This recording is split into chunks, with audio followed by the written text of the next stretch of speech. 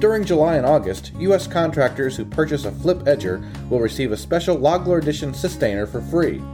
Warranty card and proof of purchase need to be submitted to Logler North America, and our team will send the Sustainer right to you. Offer valid while supplies last.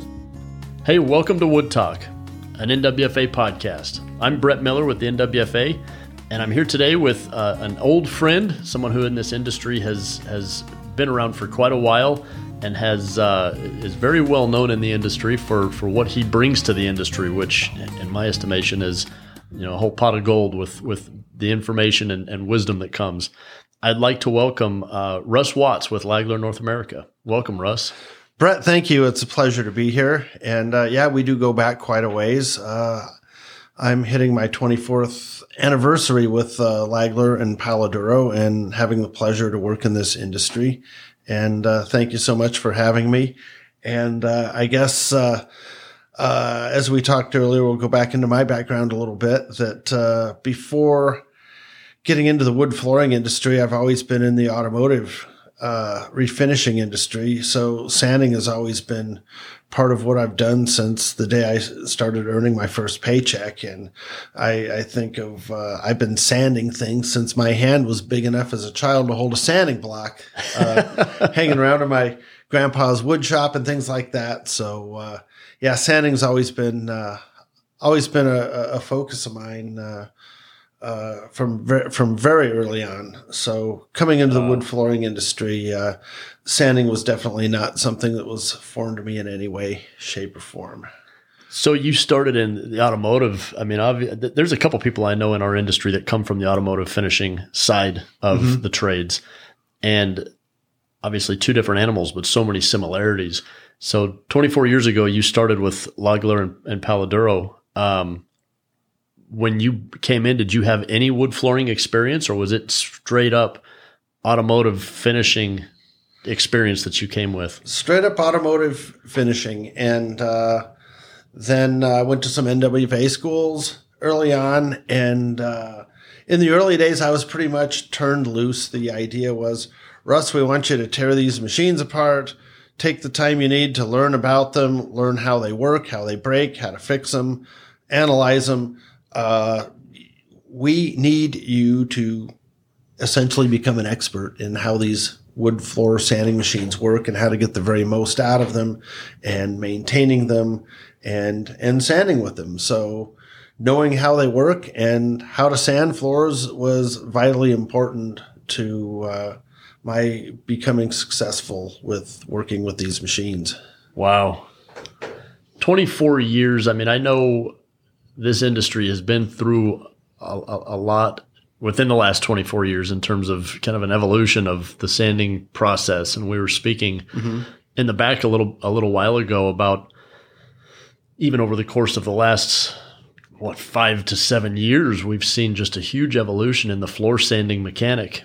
When I was out in the field and through your last 24 years, most of the floor guys are dealing with, different lighting situations, different homeowners' expectations, and different equipment, different processes to get to the end result. And you made a comment that a lot of flaws in floors, any wood floor finisher could find in a floor, but today you've got homeowners with higher expectations, and I don't know if it was the egg before the chicken or the chicken before the egg scenario, but I don't know if that's a result of better equipment, better sanding processes, better training, getting sanders to be higher quality, or if that was a result of higher expectations from homeowners. What can you talk a little bit about that evolution of equipment and the sanding process? Well, I think a lot of that has to do with the amount of lighting we're putting on floors now. I mean, the trends in building have changed and moved towards putting a heck of a lot more light onto these site-finished floors than there were 24 years ago when I first came into things. I used to hear guys talk about, well, I'm having this problem, that problem with my floor. I can see it. Fortunately, my customers aren't seeing it yet, but I'm starting to get concerned. So I need to get better. I need to solve this problem. And we've shifted from that being so much the case that only the wood flooring professional is seeing the issues that are kind of hidden in the floors. With all this light being put on floors, now they're becoming a whole lot more noticeable. So finish sanding, a different thing from the multi-head and in our machine, the Trio, coming along and making a separate science out of finish sanding has really come a long way towards making these floors look a lot better now that we're putting a lot more light on them. So we've kind of been forced to make the floors better just because there's more light on them. And now we're even seeing machines, they're now coming with their own onboard lights that illuminate the floor while they're being sanded several times more than what the homeowner's ever going to have to view their floors with. So that's a huge advantage right there. So onboard lighting is huge. It's really refreshing to see the machines coming with good lighting on them, and then the science of finish sanding, basically grits 80 and higher on these floors that using a dramatically different sander than the rolling motion of a belt or drum sander. Instead of relying on that to do sanding steps A through Z, now we're devoting the finish sanding to a very dramatically different sander. And it's not a new idea at all. It's been for decades prior to finish sanding entering the wood flooring industry. Guys have used a handheld belt sander and a palm finish sander for different types of sanding in contemporary woodworking for a very long time. And it's now good to see that we're using those ideas in wood floor sanding, and the quality of the floor has benefited from it. And so bring on all the extra light, because it's great to see a beautifully sanded floor in a lot of light. I couldn't agree more. And it's such a good point. And I think you bring up something that I heard a conversation you were having with one of the students out here who had read an article you wrote a while back about comparing finishing of furniture and the tools and equipment used when you get a furniture or cabinet maker that's finishing their piece of equipment or their table or whatever it is, and comparing that to a wood floor. Can you talk a little bit about the differences and that article or that topic, that comment that you had made a way back, just in comparing the two and why you see the differences are, and why it is that you're eating at a kitchen table and you're looking down at it, and unless you're in the trade, you look down and you don't just see sander marks. You see a nice, even, consistent coat. You look at cabinets and they're finished, seems flawlessly. You could almost say the same for pre-finished flooring. Mm-hmm. What's the difference? And can you elaborate a little bit on that? Yeah, the difference is in a finish sanding machine, there's a very, very big difference doing a hardwood floor versus a piece of furniture.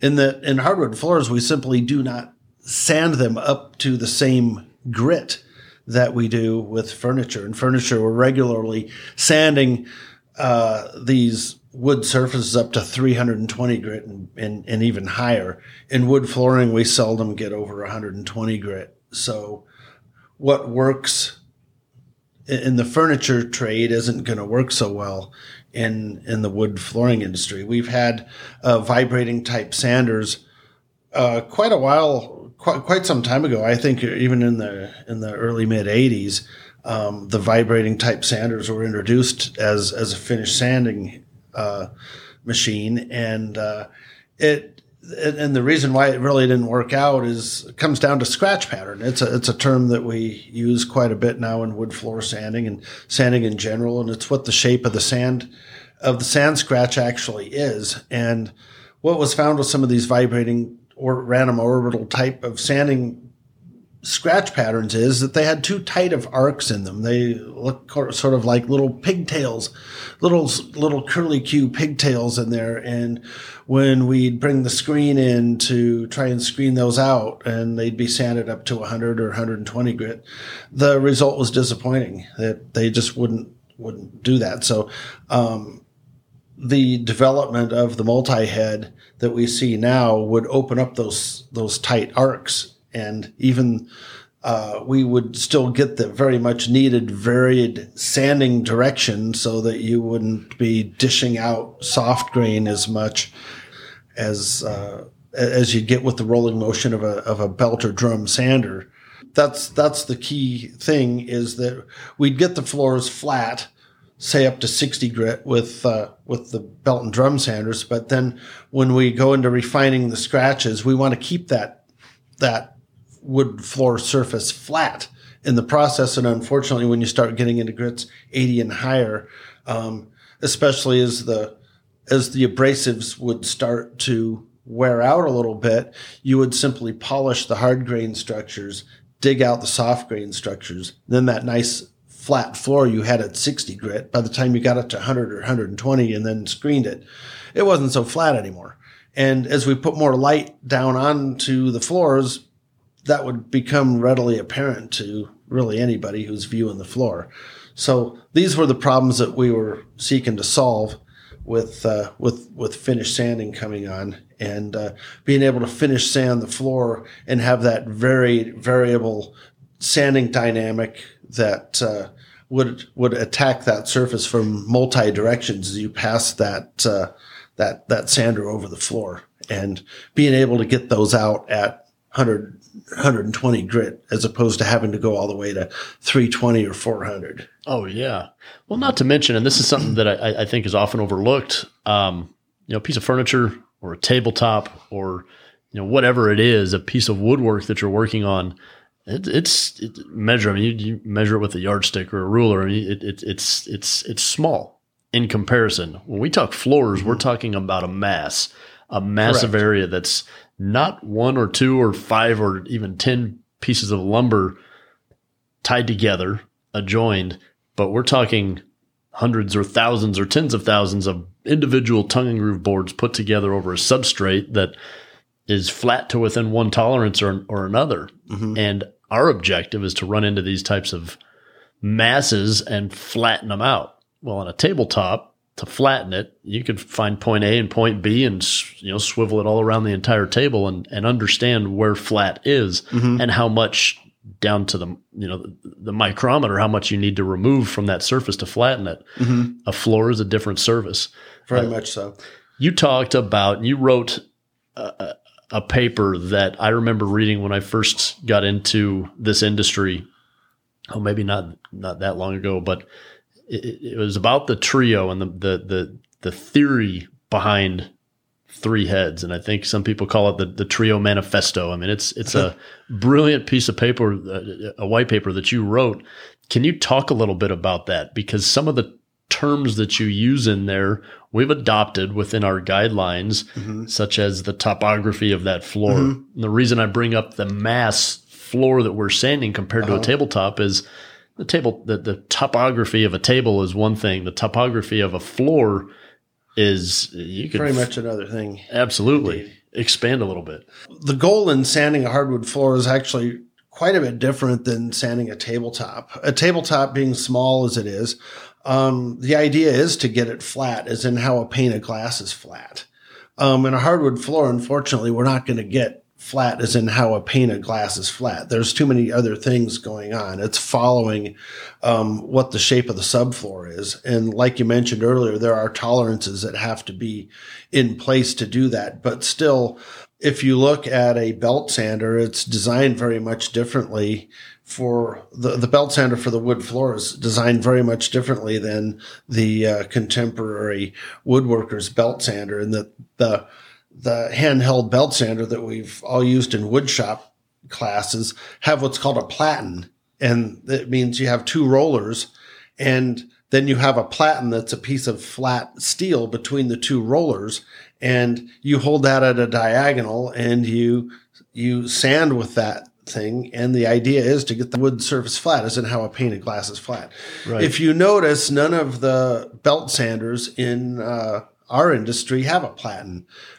I think there was an effort at one time. I remember a platen type of sander in the wood flooring industry, and the problem is that it left ridges in the floor. It would on the sides. Yeah, on the sides it would cut, because it would try to, if there was like a little hill in the wood floor, it would cut through it as opposed to following it. And in the wood floor sand job, you can produce what really appears to be a very flat floor. And that even though that wood floor is still following some joists and things like that may not make it flat as in a pane of glass, but it can still follow those subfloor irregularities and still look very flat. But what we want to avoid in sanding floors is having things in the features in the sand job itself that can be attributed to sanding that is not flat. So there's two goals in sanding a floor. And one is the topography, the sand job topography. It means how flat or not flat it is. And we're not talking about flat as in how a pane of glass is. But when you stand back and you look at that floor surface, usually at an angle, and you'll see reflected light coming across that floor surface. And you ask yourself the question, am I looking at something flat here, or am I looking at something that, do I see waves? Do I see ripples? Do I see grain dish out? You just ask yourself the question. Of course, you'll make allowances if you can see the floor as a floor covering passing over features underneath that keep it flat. That's very different from what we are doing in sanding. So those allowances have to be made, and it doesn't take a real lot of training to train your eye to be able to separate out and really judge the surface of the floor. Have I achieved flatness in the sand job, or do I have features there such as waves and ripples and grain dish out and things like that that are really brought to light with all this extra lighting that we're putting on floors? So flatness is part of it. We have two goals in sanding floors: the flatness or the topography, and then the other part is the complexion. And that's another part of the article I think you're referring to. We're talking about complexion. That's very important. That's the being able to look at that floor and see that the wood's true warmth and character being expressed, free of any signatures left behind from the machine. In that case, we're talking about cross-grain scratches. We're talking about buffer swirls.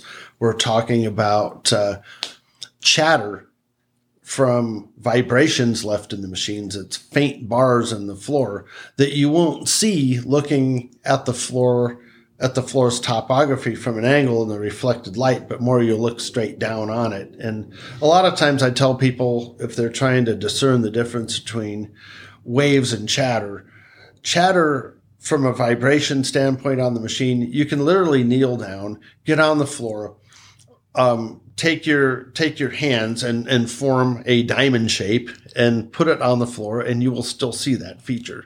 With waves and topographical issues on the floor, you're not going to really be able to do that so well. That's a really good way to explain a way to assess it. And I think as you're talking, as you're going through all of this, I mean, we went, and you were on the technical committee that helped us write the sand and finish guidelines 6 or 7 or 8 years ago. And one of the things that we went through, it was almost brain damaging as we were going through it, I think, was how do you properly assess a floor? And you're talking about looking at the topography from an angle or with reflected light to be able to see some of these things. But we clearly state the way you look at a floor is in normal lighting, not with direct light sources. You look at it on the floor being assessed, not necessarily down low and looking at it from angles. But a lot of the topography concerns you bring up can only be seen at an angle with a direct light source, or when you get down at 3:00 in the afternoon and look across the way that sun comes across the floor. And I think it's important to be able, and we get inspectors all the time, and even and finishers, guys that are out on the project, and they'll call us or they'll call you or whoever, and they'll ask, how am I supposed to tell my customer that this is not the way you judge a floor for acceptability? And I think in our guidelines we wrote, and in Problems Causes Cures, the way to assess a floor is standing position on the floor with normal lighting. Yes. You can assess issues with direct light sources under magnification to determine cause or even to identify what the issues are, but not to assess whether it's acceptable or not. The challenge that guys get is, and it's a legitimate challenge, and it's not one that I think we've figured out as an industry, is at what point can I draw the line in the sand and say, yes, your floor has wave, your floor has a topography that's not consistent, and it takes away from the overall appearance of the entire floor. Mm-hmm. Where's that definition? Where's that quantifiable line that I can draw in the sand and say, this is acceptable and that's not? And I think the problem is, it's because at the end of the day, it's the homeowner, even if they're unreasonable, that's paying the check, and they're the one that wants what they want. From our industry's perspective, I think all we can do is set the stage up front and make sure that everybody understands how this floor is going to look. Mm-hmm. And I always tell people, this is a handcrafted floor. It's hand sand. It's not machine. This isn't mechanical. There's no robotics yet that are sanding floors or doing anything for us. This is handcrafted. It's handmade. It's organic. It's, choose the buzzword. Mm-hmm. It's hand done. And with that comes man-made character and not necessarily flaws, but it's the character of it. Yeah. Yeah, that's I think topography is probably the biggest challenge in sanding floors, especially since we're putting more light on it, because it all comes down to individual judgment as well. I field calls on a regular basis from people that have concerns about quality of the floor.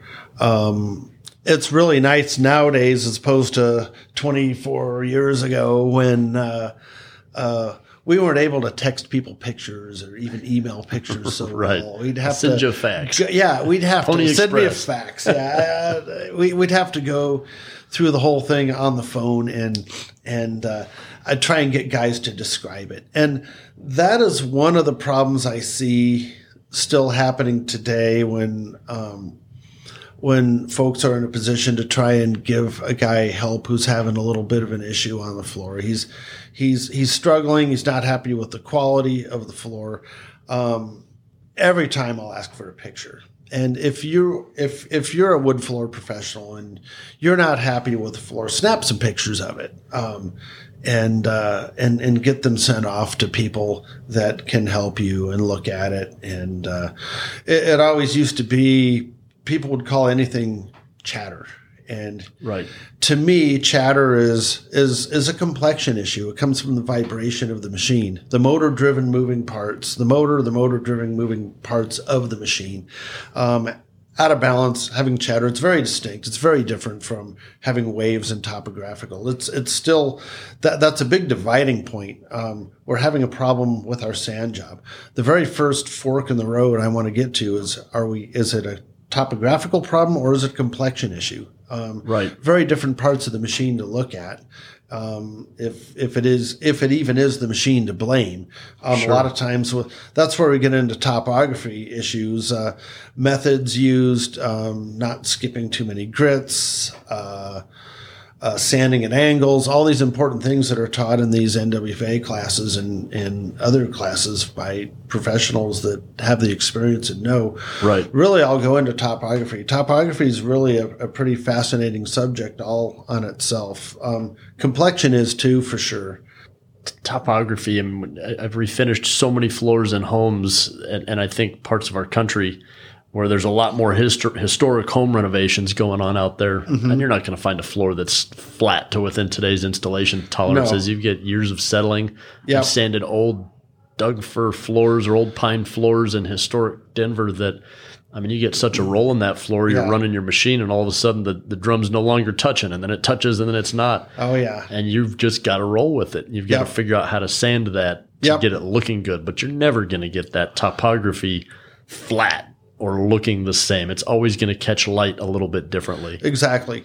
Yeah, and that's again why the subject of topography being first introduced into the industry was kind of hard for a lot of people to swallow because they're saying, "Oh, I'm not going to get these floors flat." And it's like, okay, we understand that, but again, we've got to make some allowances for what that floor's actual shape is. We're talking about the sand job and how we sand the different grain structures and things like that, and that have we created topographical problems within the sand job. So I actually do call that sand job topography rather than just overall floor topography. So Interesting. it's in sand job topography. Yeah, we're talking about different grain structures and dish out and how dish out actually advances. Dish out, as we know, is we have soft and hard grains all jumbled into the same floor, and how the soft grain can get dished out and the hard grain gets polished, and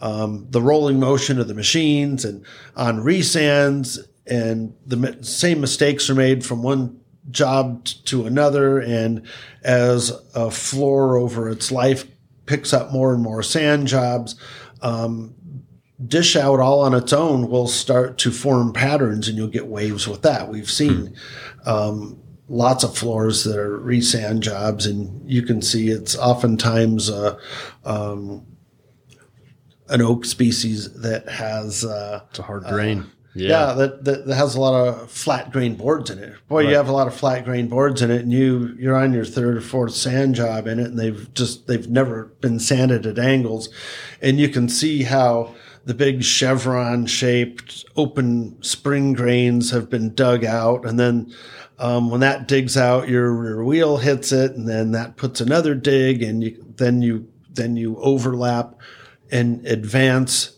with your next sand, 50% overlap, 50% advance, and then they telescope out. And it really gets to be like trying to put out a grease fire with a water hose, and you just spread the problem. And it's so funny you say that. And I think I'm going back to when we were rewriting those guidelines. And in doing so, this was in 2016 that we rewrote those. Yes. And we took an old guideline that had last been written in 2007. So it was 11 years old at that point.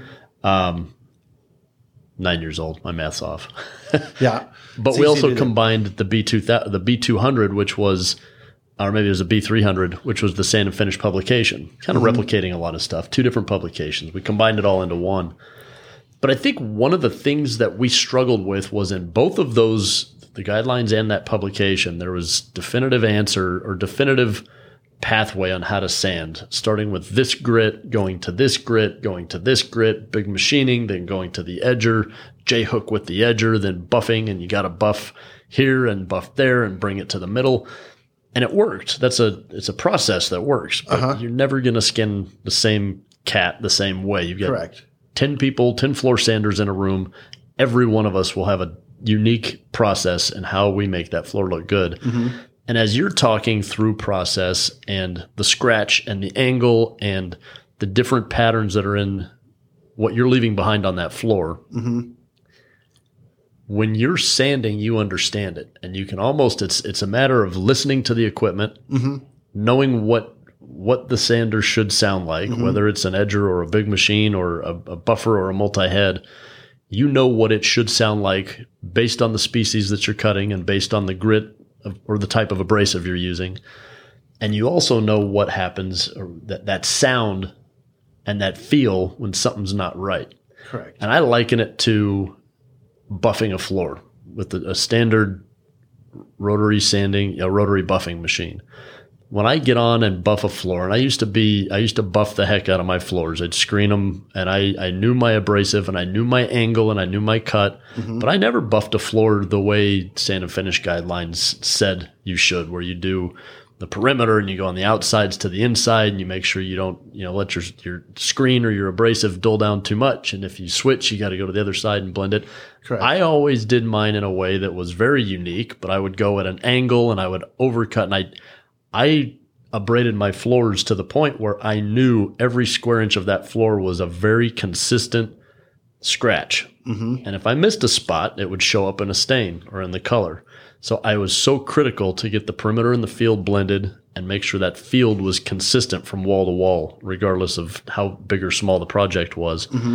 Then you get a multi-head sander, and it's kind of the same theory, but rather than being so concerned about where you're clocking your buffer and putting that scratch in, it's a matter of pace.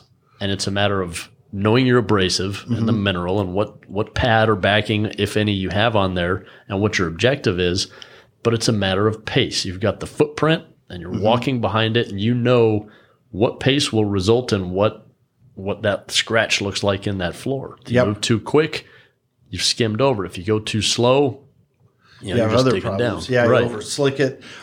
Too much heat builds up too. If you go too slow as well. On a multi-head. So unlike the rolling of a belt sander where your paper actually gets to cool itself off as it moves away from the apex of the drum where it actually contacts the floor. So the pace in which you move a multi-head sander such as the Trio, there been a long question of, do we go forward and reverse on the path when we're using a multi-head versus much the same as we do a drum or belt sander? And the answer really is yes, do that, because it allows you to move at a faster pace. Then you're going forward and then you're going backward, and as opposed to just going forward at half the pace or even less, and heating up, that heat builds up more and it breaks down your abrasive. So great point. Things to look out for there for sure. So going through all of this equipment, and where I first met you was, I think you were working on one of my pieces of equipment, one of my tools or something, and we ended up connecting. You brought up a little earlier, reminded me about a school that you and I put together, and we've done a handful of schools together, but we did one not far from where we both were at out in Centennial, Colorado, and it was at a horse ranch. And it was just an old floor that these people let us use their place. They had these old wood floors that had sand and cowboy boots and spurs and all kinds of stuff and horse manure all over the place. Yeah. And we brought in a handful of people, and we taught them how to sand, and we sanded those floors down.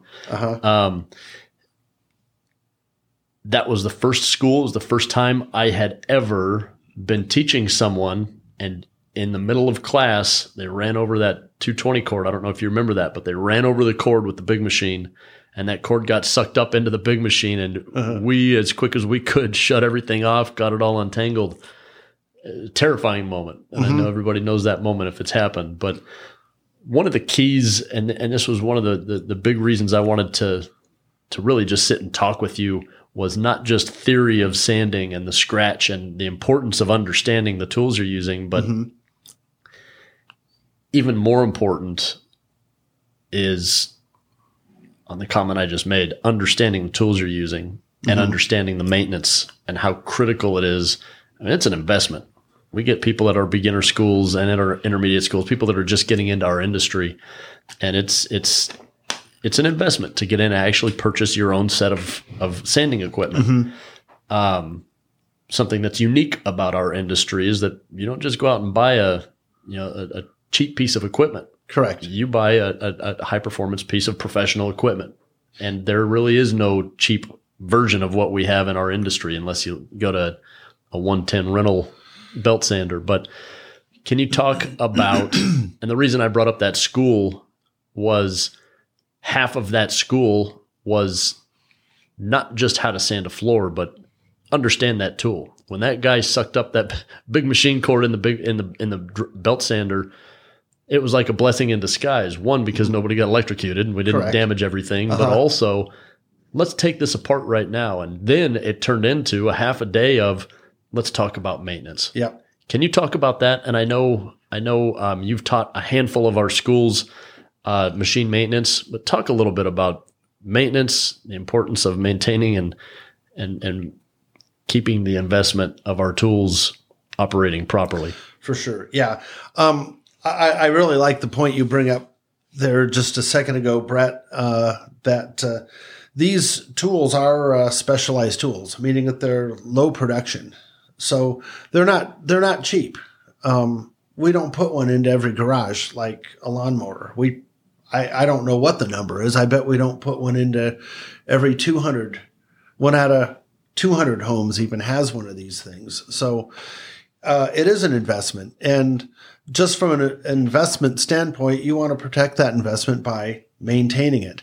But more so than that, we put in all this effort and all this work to sand and finish floors. And the idea to be as profitable as you can is to be on the most efficient path to your finished product every job. It only makes sense. Why do you get up and go to work every day? Really so that you can get the most out of it at the end of the day. And if you let maintenance go on your machines, it's not just that you can't turn the machine on and work. It means that you're having to spend more time. You're having to spend more time on that job to bring it to its acceptable level. You don't have to have a perfectly tuned in machine every single day to come out with a floor that is of high quality, excellent quality. You can still do it, but the time it takes to overcome things where, say, your drum is getting of a certain age and you're best off replacing that drum. Maybe it's hit some nails or it's kissed the driveway a time or two while dragging it up to the job site. I cringe at that. Yeah. Oh, yeah. Well, when you see guys pushing the machine up the driveway, yeah, you see that with yeah. We've all seen that. Oh, We've been yeah. in this industry long enough. We see the guys that see some of the horrors that happen on the job site. But keeping your wheels clean, that's huge. I mean, we've all seen the wheels that have run over some wet filler or even a resand job. That finish gets exposed to quite a bit of heat during sanding, and it melts, and it can stick and form residue on the wheels. And keeping the things clean, the wheels clean, keeping them nice and round, transporting your machine, keeping it off the wheels so that it doesn't bounce around in your van or even worse, in your trailer. If you're transporting your machine in a trailer with the leaf springs versus the coilovers in your van, really you need to keep those wheels off that floor so you don't beat them and pound them flat and just I see more problems with machines just in how they are secured inside the van or the trailer, and Right. negligence in that. It's almost appalling that you see how some guys transport their machines. Well, when you drop that much money on a piece of equipment, it is, and you don't have the guys using the equipment that bought the equipment. I mean, it's just a tool that's being, like you said, drug up the driveway Yep. and slid across whatever to get it in the house, and then they just start sanding with it. Yep. And then they don't blow them off. Correct. Yeah, keeping the machine clean. I can't overstate that. Reading the owner's manual and keeping the machines clean. A guy wheels a machine in and into our shop, and it's nice and clean, and we haven't seen him for a while. And there's a reason why we haven't seen him for a while, just because he keeps his machine clean. Keeping the machine clean reduces wear on a lot of the wearing parts a lot more. And you can tell who keeps their machines clean and who doesn't. And a lot of times it's the guy who owns the machine is the same guy who operates the machines. Right. That's just going to be a natural phenomena as long as things go. The guys who have multiple crews, some of the things I've seen, every guy will have his own machine that he's responsible for. And there's one or two companies around Denver that I've heard some of the on payday they have to bring their machines out and take the upper roller units out and clean them all up, blow them out and everything else, and pass a little bit of an inspection before they get their paycheck. Oh, wow. I thought that was kind of a good That idea. Yeah. That's just great. A few things like that just to help throw a little bit towards maintenance. Then every year or so, you really should consider bringing the machine back to your distributor and getting it to a professional machine tech in your area that specializes in the brand of machine you have, and have them go through it, go through the upper roller, the drum, the wheels, belts, things like that, and have the things replaced that need to be replaced. They do have wearing parts, and the thing about wearing parts is that as they start to wear, they don't perform the way they did they were new. So, right. And when they don't perform, you're losing out on profitability. So, one thing I think you had said at one of the classes years ago was, and it stuck with me, and I repeat this at a lot of the classes that we teach. The piece of equipment that we're using produces its own worst enemy, and that's dust. The sanding equipment produces dust. And although dragging stuff across the concrete and melted old finish, build up wax residue, whatever on the wheels and all of that, and within the chambers and everything can affect how these pieces of equipment work, the dust buildup, getting built up in the fans or the coils or internal or external, can cause them to overheat. After every one of our schools, we go out and we just blow everything out. And, we're seeing it more and more. And today, with a lot of the HEPA-Vac systems that are out there and a lot of the equipment that's designed to hold on to its own dust and not create so much airborne dust like we saw 20 plus 30 years ago. Yeah. That dust, even internally, I mean, the HEPA-Vacs, the filters, the proper way to clean those out, the proper way to blow them without damaging them or vacuum them, or, I think I learned something at one of the schools you were at, that the bag on the big machine and on the edger are actually a part of the filtration system. And if you stick those in the washing machine, you've just trashed it. Yeah, they shrink. Yeah. So, dust pickup is, as far as a belt or drum sander goes, we look at that from a performance standpoint. There's 4 different areas of interest we have as far as performance goes. We have the ride of the machine, which is the wheels, how it rides along. If the machine's unplugged and shut off, roll the machine across the floor, raise and lower the drum to the floor.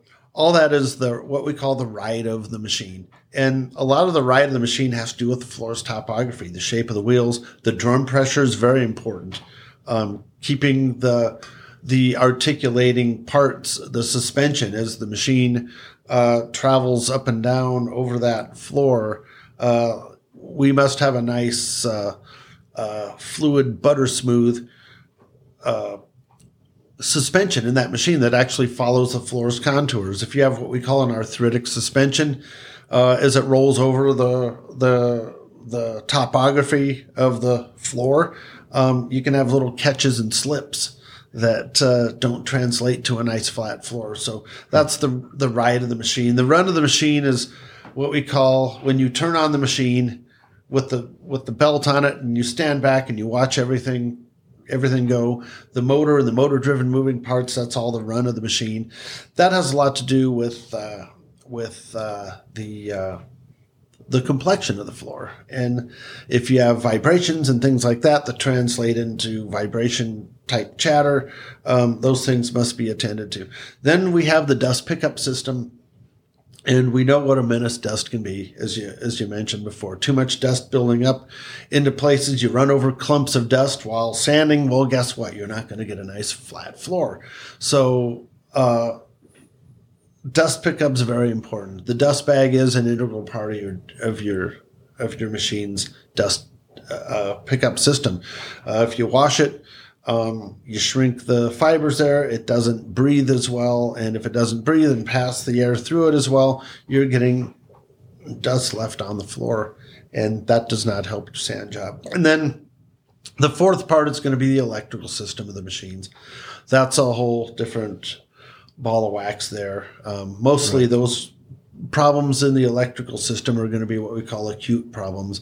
Hey, my machine doesn't run, or it gets too hot and shuts down while sanding. So we address those problems as well. But those are usually acute problems. What I think we're talking about here today, Brett, with the quality of the sand job has more to do with chronic types of problems, maintenance problems, things that aren't really apparent to the person operating the machine. As the machine starts up, the drum lowers, it makes dust. Seems like it should do a good job, but maybe it's not because it's got some maintenance issues that haven't been addressed. Right. One of the guys in the class today actually said something that I hadn't quite heard put into these words that was really excellent. And that's what I love about these classes, that these people come in from all different walks of life to do these floors. And one of the guys said that your machine talks to you while you're standing in it. And it, it really does. That's so true. You know your machine and you know what it should sound like. And you touched on that earlier, but the guy just came out and said, well, your machine talks to you and you should listen to it. That's a great way to put it. And that's just so true. Yeah. It is. Mm-hmm. So I appreciate all of this, Russ. This is invaluable. And I think everybody we kind of laughed at the beginning of all of this. If you're not in the floor sanding side of our industry, a lot of what you and I just talked about is a foreign language and wouldn't understand what your machine talks to you even means. But hopefully anybody who's listening to this is really capturing the passion that Russ has and a lot of the theory and the science behind what it means to sand a floor. Lagler North America is going to be hosting a school for the NWFA in November. It's a sand and finish school. You guys are actually hosting an installation school coming up, which I believe is sold out already. But the sand and finish school is in November, and we decided to put we decided to put an equipment repairs class on the back side of that school. So the school is going to be November 8th through the 10th with the final on the 11th. We would love for anybody to come. And it's a challenge to break away from work. It's a challenge to get away when you're so busy. But to invest in the equipment that you put your money into, and for that equipment to be our lifeblood for what we do every day on the finishing side, to know how to properly maintain it, it's no different than changing your oil in your car or filling it up with the right gas. I mean, you've got to know how that equipment's supposed to run properly. And if you can do it on the job site without breaking down and shutting the whole project down, that's even better yet. And I know, Russ, you'll be one of the teachers at that class. So we really look forward to it. And I can't thank you enough for joining and just talking through a little bit of the science of sanding and the engineering that goes behind it. Well, Brett, you've been great through the years, and really thank you for the support you've brought a lot into this wood flooring business and into the wood flooring industry. And I think this class is really going to be worthwhile for a lot of people to come out and see just some field maintenance and some tips and things like that. A lot of it turns into a lot of Q&A, and that's the great thing about these schools. There's a lot of networking that goes on, and we all learn things from each other. I mean, I've been in this 24 years, and I still learn things every time we come out and get together with a bunch of guys that have different experiences, and that's the best thing about it all. Couldn't agree more. Well, Russ, thank you again. Have a great rest of the day, and thanks for being here. It's a pleasure to be here, Brett. Thank you so much. Awesome.